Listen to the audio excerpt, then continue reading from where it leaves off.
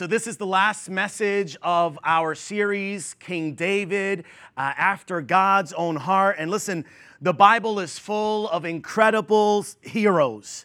But these biblical heroes don't wear colorful capes or costumes like the ones in the Marvel universe. Instead, they instill within inside of us hope, optimism, and faith. These heroes of the Bible were men and women who overthrew kingdoms. They stood for justice. They protected God's messengers. They faced down ferocious lions. They faced unquenchable fires and even belligerent giants. And of all these heroes, none was more heroic than King David. In the curtain call of God's mighty warriors, David actually takes center stage.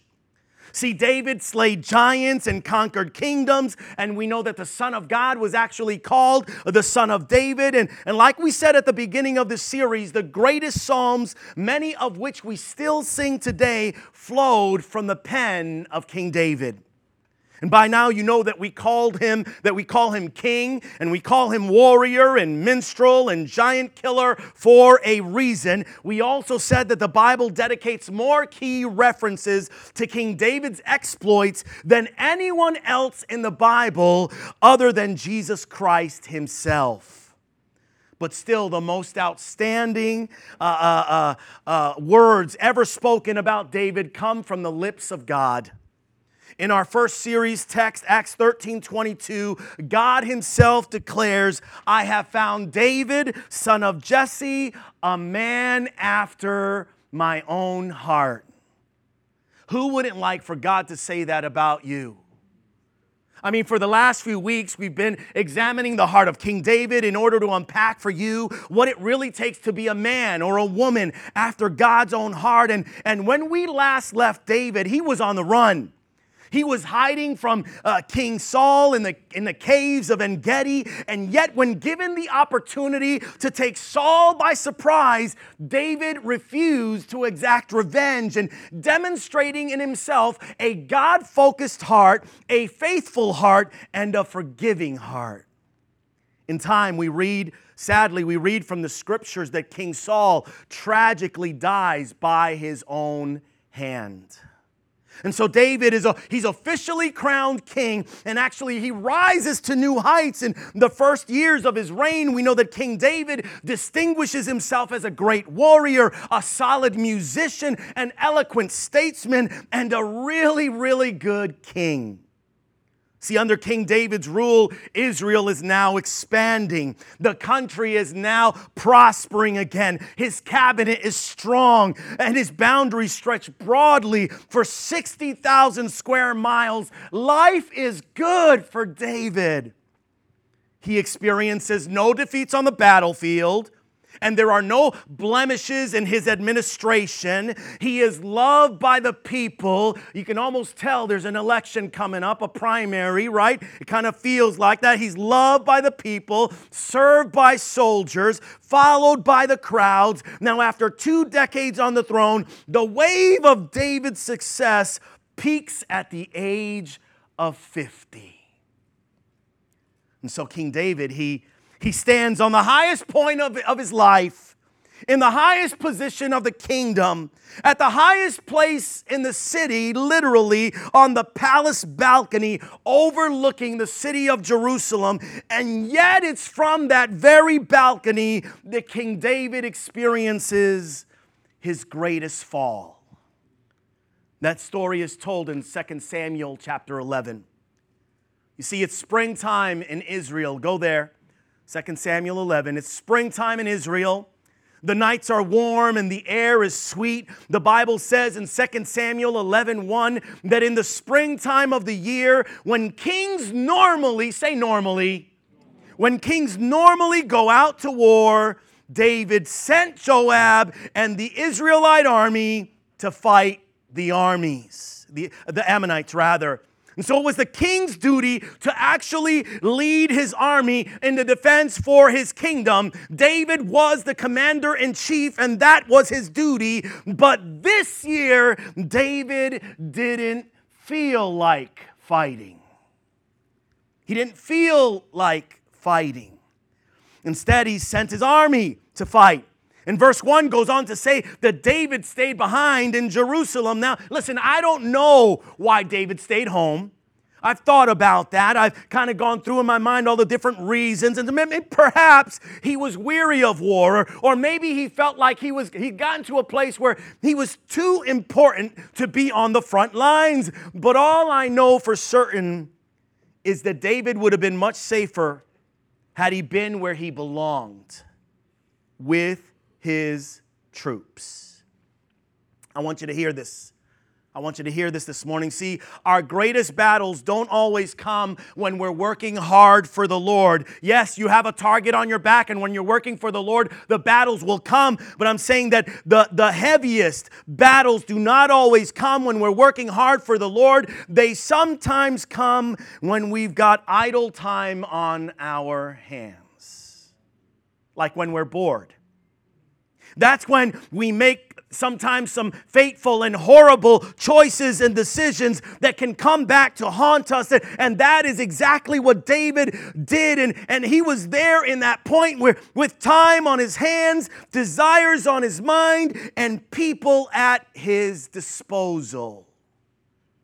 See, he belonged in the battle, but instead he was in the bedroom.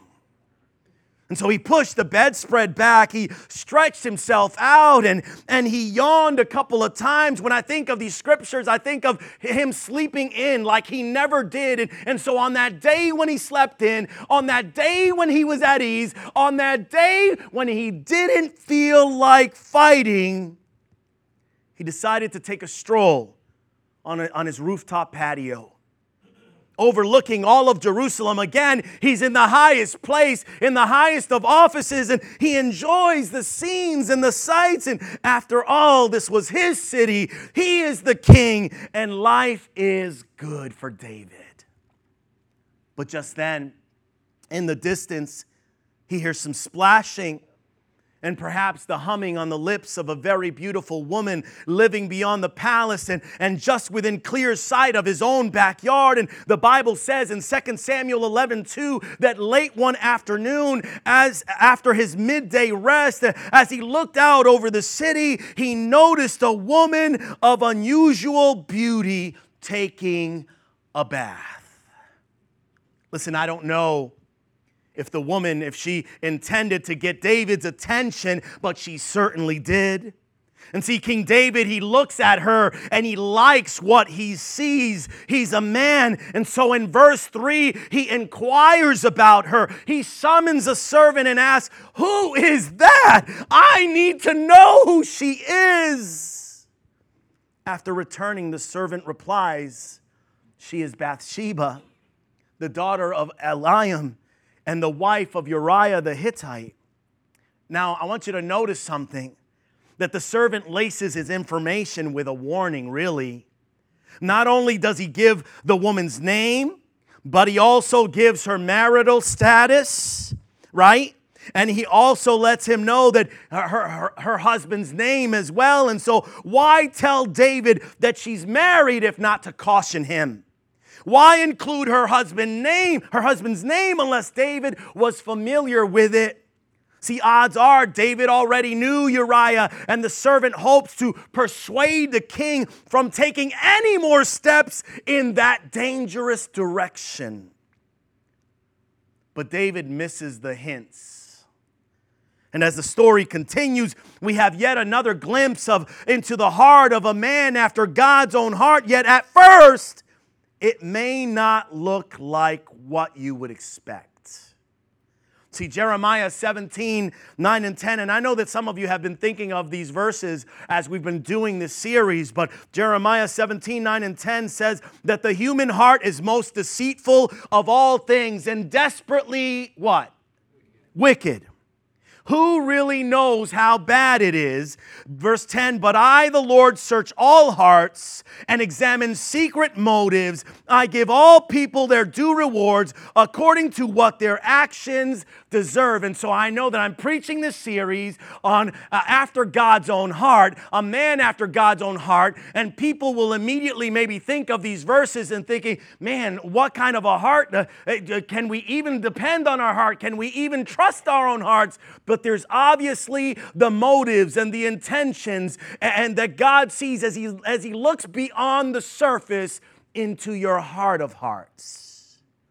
You see, a human heart, it can either yield to God or it can yield to the flesh.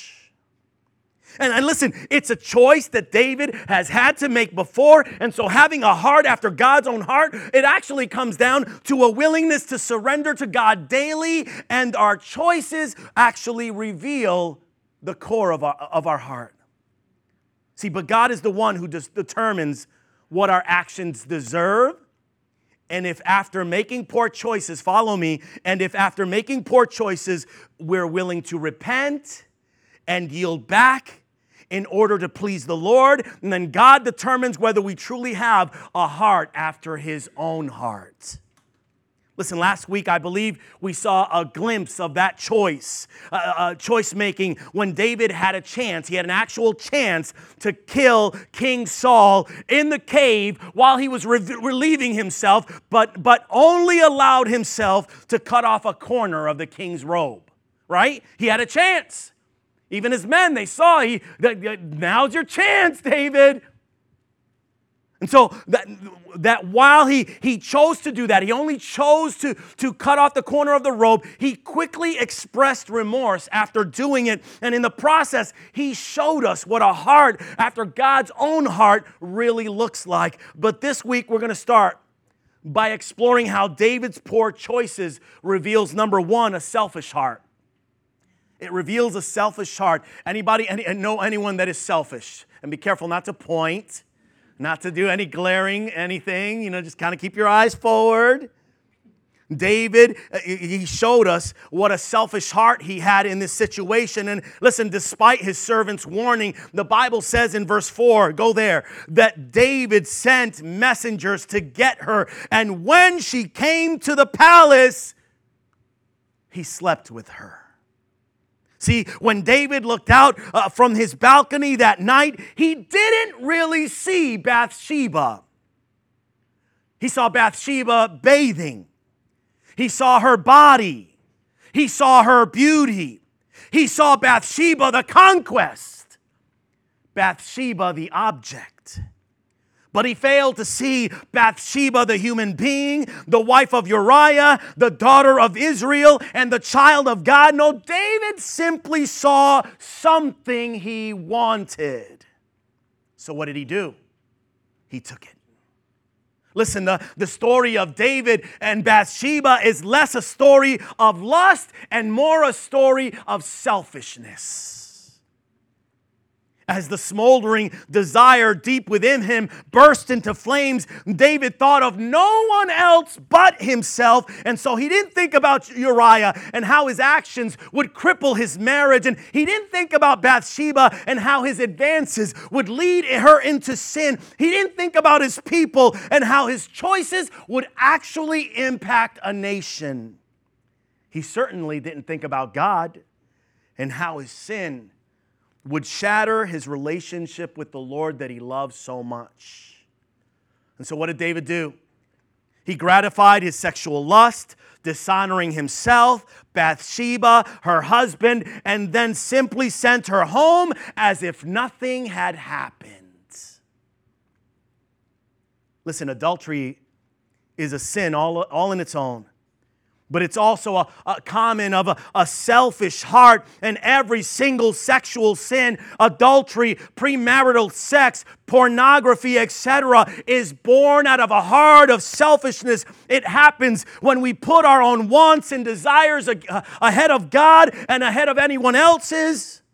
And each one of us should search the soil of our own hearts for seeds of selfishness. I mean, do you sometimes look at human beings like objects? Do you sometimes feel in your heart of hearts a sense of entitlement? And do you ever take what you want regardless of who it might hurt? See, the Bible says in James 3:16, where jealousy and selfishness are, there will be confusion and every kind of evil. And be sure that selfishness will lead you to sin. And so that's where David was. See, decades of success transformed the humble-hearted shepherd boy into a prideful and arrogant king. And that arrogance led David to make a very selfish and stupid decision. This was not a heart after God's own heart, not even close. And sadly, listen, David's sin, it doesn't stop there. See, we also see that David had a scheming heart. Later in verse 5, Bathsheba, she sent David a message saying, I'm pregnant. Now, Scripture doesn't say this, but I'm almost certain that the blood, the color just drained from David's face at that news. His jaw probably dropped to the floor, and panic from the result of the sin washed all over David. You see, Bathsheba's husband Uriah has been fighting a war on his behalf with the Ammonites, and so he couldn't possibly be the father. And David knows that if his night of passion goes public, he'll lose the respect of the soldiers, the admiration of the people, the faith of his followers. He'd even bring disgrace on his dynasty. And so David devised a plan. In verses 6 and 7, he sends for Uriah. And when Uriah arrived at the palace, David requests a report from him. How was the war effort going? Or how are my troops holding up? And Uriah, he answers all of the king's questions. And then in verse 8, David told Uriah, go home and relax. And later, the Bible says, David even sent a gift to Uriah after he had left the palace. And some would venture that he probably sent him with some wine or something alcoholic. And so David would be easier to be able to relax. And so David's scheme was simple. Give Uriah the weekend off. Send him home to his beautiful wife. Surely the two of them would sleep together. Then when the baby is born, Uriah would believe that he is the father. No one else would be the wiser. I mean, it was a clever and cunning plan, but there's a hitch. It says in verse 9 that Uriah didn't go home. Instead, he slept that night at the palace entrance with the king's guard. And now the next morning, David finds out what Uriah did. And he asks in verse 10, what's the matter with you? Why didn't you go home last night after being away from home for so long? In verse 11, Uriah replied, the ark and the armies of Israel and Judah are living in tents, and Joab and my master's men are camping in the open fields. How could I go home to wine and dine and sleep with my wife? I swear that I would never do such a thing. See, Uriah was a man of honor.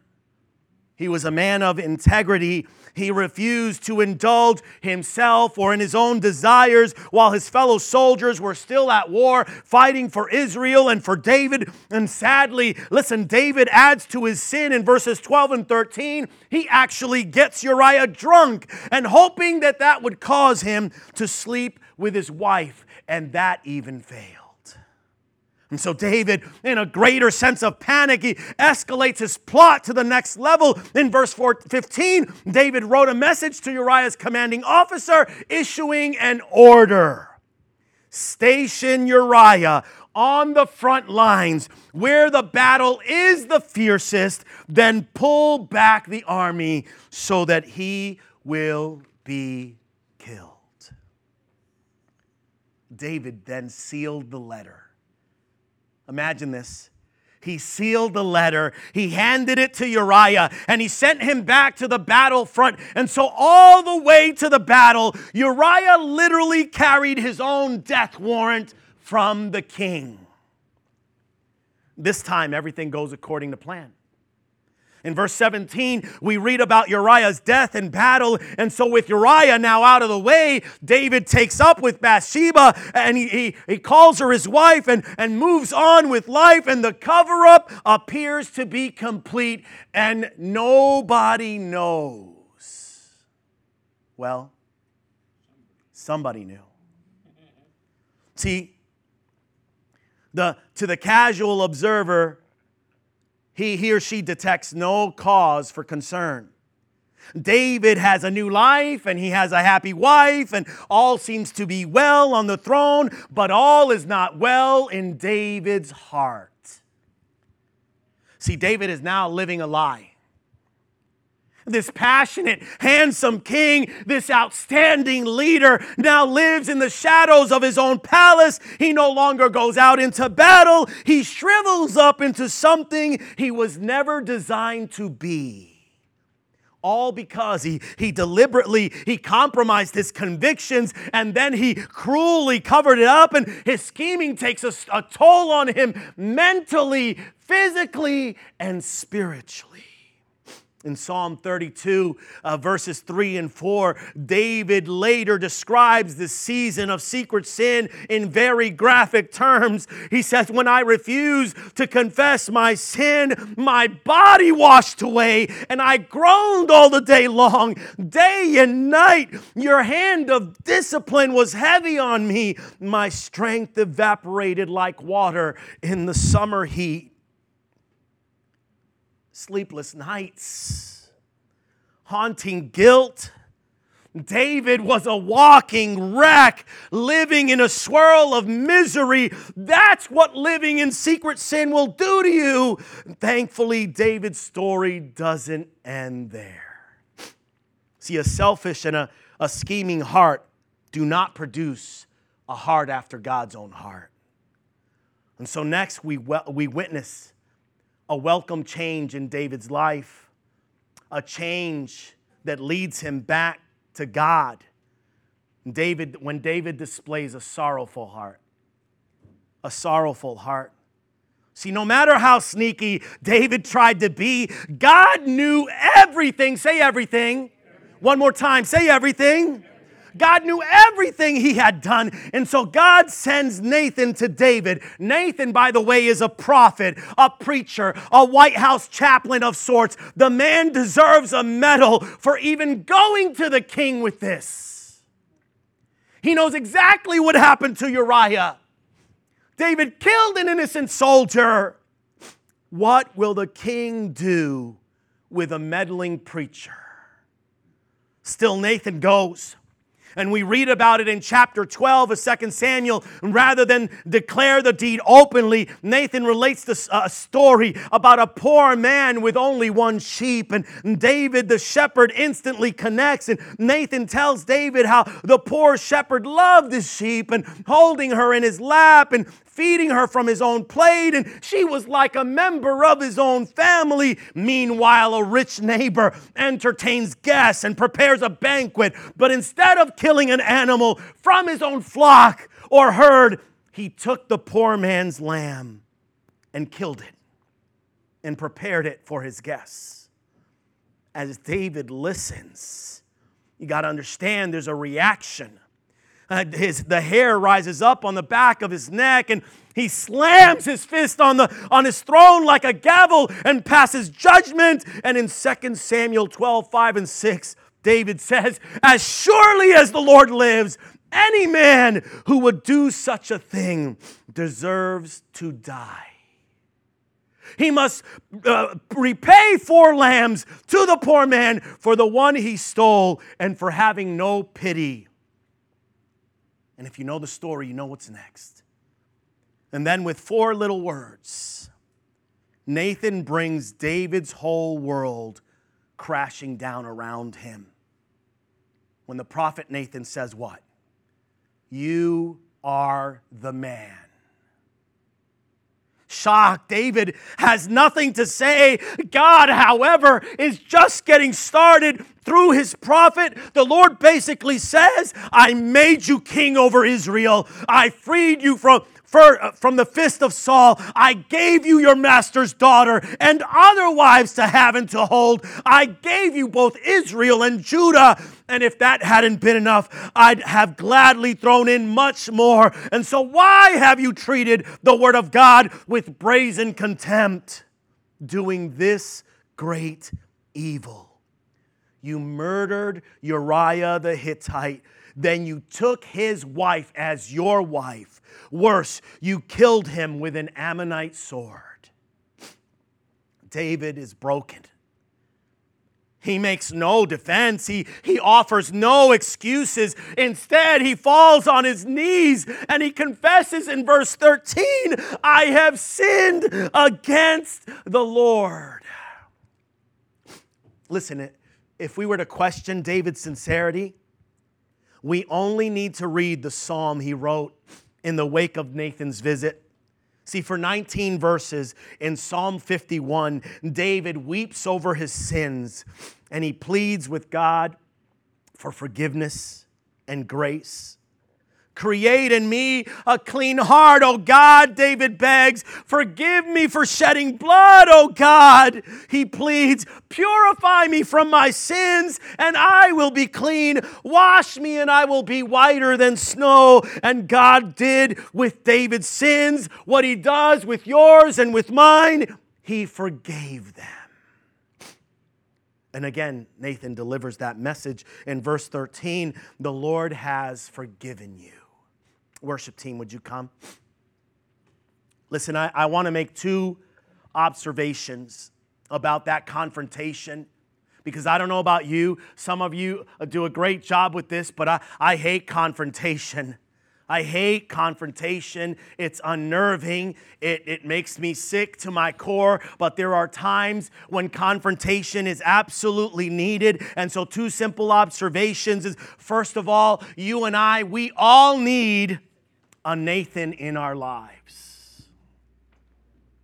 If not for Nathan's willingness to confront David and call him out for his sin, David would have kept right on living in secret sin. And listen, let me insert this because there are some that enjoy this a little too much. It should be with brokenness and humility that you go to confront someone, and it should always be for restoration.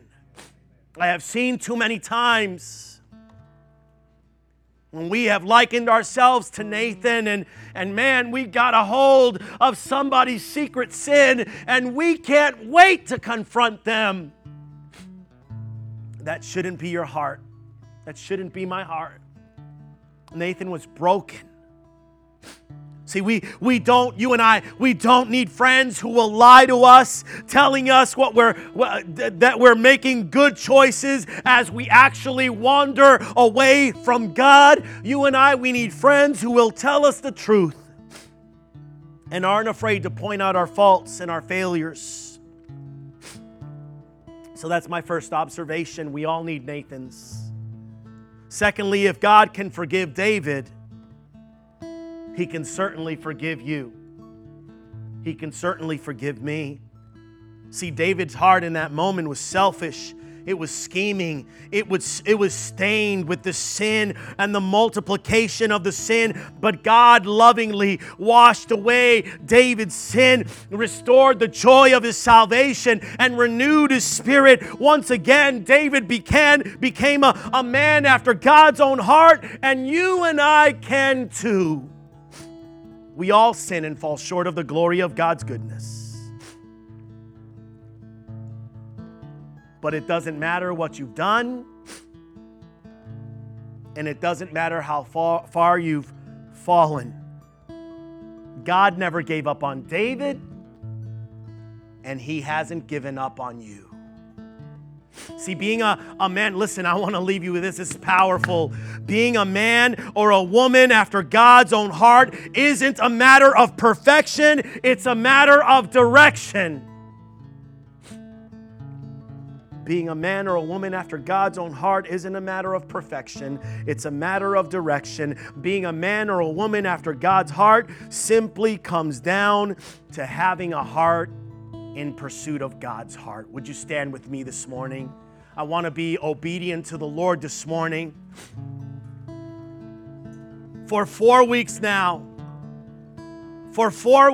we have been challenging you to have that desire to be like David, to pursue the things of God so that God would feel welcome saying to you or about you that John is a man after my own heart, that Karen is a woman after my own heart, that Ernie is a man after my own heart, that Cliff is a man after my own heart. That should be our desire. And again, it's not a matter of perfection, it's a matter of direction. And so I'm asking you this morning, what direction is your heart pointed in? What direction is your life headed in? I'm not talking about perfection, I'm talking about direction. Every head bowed, every eye closed. We're going to obey the Lord with this morning. I believe that for some of us, this morning is a time for a reflection of our own hearts and our own choices. And I believe that with all my heart that there are many of us here that we just want to please the Lord. And we would say, yes, Pastor Freddie, I think I have a heart after God's own heart, but I want that more. I want to make sure that I'm chasing after it, that I'm in pursuit of God's heart, and that I'm not failing, and that I'm not lying to myself, and that I'm not covering things up. And so, Pastor Freddie, this morning, I'm going to respond. Yes, Lord. Give me your heart. Yes, Lord. Help me to go in your direction. I haven't been perfect. I've failed. I've definitely done some things that I'm not proud of. But Lord, today I will say that I'm going to recommit my life, that I'm going to go in the direction that you go, that I live to please you, Lord. Hallelujah. If you want a heart after God's own heart, and listen, we're not obviously going to fit everyone up front, but if you want a heart after God's own heart, would some of you join us up here this morning? Just join us. Come right out of your seat. You want a heart after God's own heart. You're not ashamed this morning to get out and say, I want more of Jesus. I need God now more than ever before. Not that I'm confessing sin, not that I'm saying there's something wrong with me, only that I'm realizing that I need God more. Anybody need God more? Anybody want His heart more? Anybody want to please God with your heart this morning? And I'm going to wait a few moments. I want to see more of you respond to that call. I really believe that this morning for some of you is your morning that, listen, the devil has been beating you up with your past or even recent choices and decisions, and you are wondering how much further you can go, and you're feeling maybe even stuck. But this morning I challenge you in the name of Jesus to surrender your heart one more time. To surrender it all to Him.